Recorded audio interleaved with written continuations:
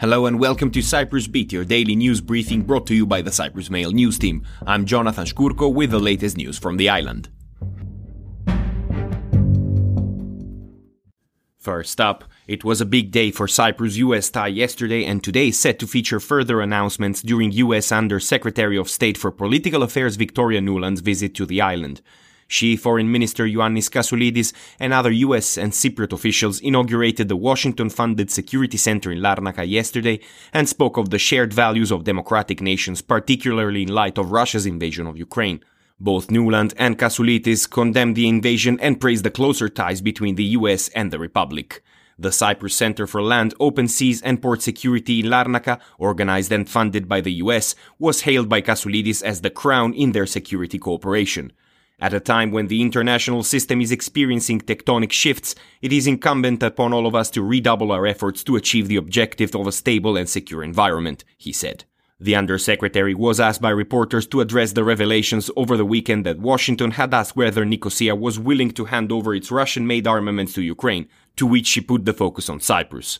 We're speaking with democracy around the world to support Ukraine in whichever way they're able to, be that either humanitarian aid or security assistance or anything else, she said.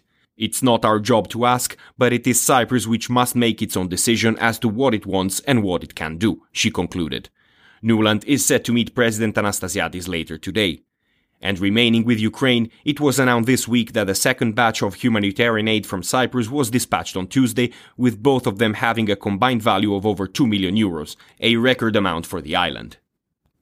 Moving on to COVID-19 news, the face mask mandate in outdoor spaces is expected to be lifted this week, as discussions are underway for further relaxation of coronavirus measures. The number of rapid tests is also expected to be reduced. Among other suggestions is the abolition of the safe pass in certain areas such as shopping centers and large stores. However, a source from the Health Ministry told local media this will be implemented at a later stage. Elsewhere, the European Commission has called on Cyprus yet again to take measures to protect its Natura 2000 sites and to respect its obligations under the Habitat Directive, or it may refer the island to the European Court of Justice. The Commission said Cyprus has failed miserably to set conservation objectives for its network of EU nature protection areas, failed to identify species to be targeted for protections, and where it did set measures, they were not adequate. It said that of 37 areas concerned, conservation objectives have not been yet set for 3 special areas, and those set for the remaining 34 are either too vague or they do not properly identify the species targeted.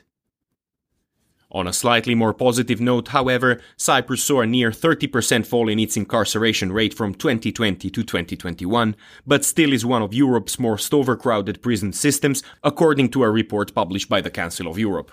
This year's report, which took into account data provided by 48 prison administrations, found that an overall fall in Europe's prison population can be attributed to the COVID-19 pandemic, but it is also a consolidation of a 10-year-long trend across European states. From 2020 to 2021, the rate fell the most in Cyprus, Montenegro and Slovenia. And finally, it's good news for Larnaca's A&E, as the health minister said that the unit is set to get more doctors. Following a meeting at the state hospital in the presence of the board of directors of the State Health Services Organization, the minister said decisions have been taken to upgrade the district's health services. The hospital came under scrutiny last month after a 43-year-old mother of 6 died at the Larnaca General Hospital's ICU following reports there was a delay in admitting her to the A&E department. And that is all we have time for today. Thank you for listening. Cyprus Beat will return tomorrow. In the meantime, for more news, analysis and content, please visit cyprus-mail.com.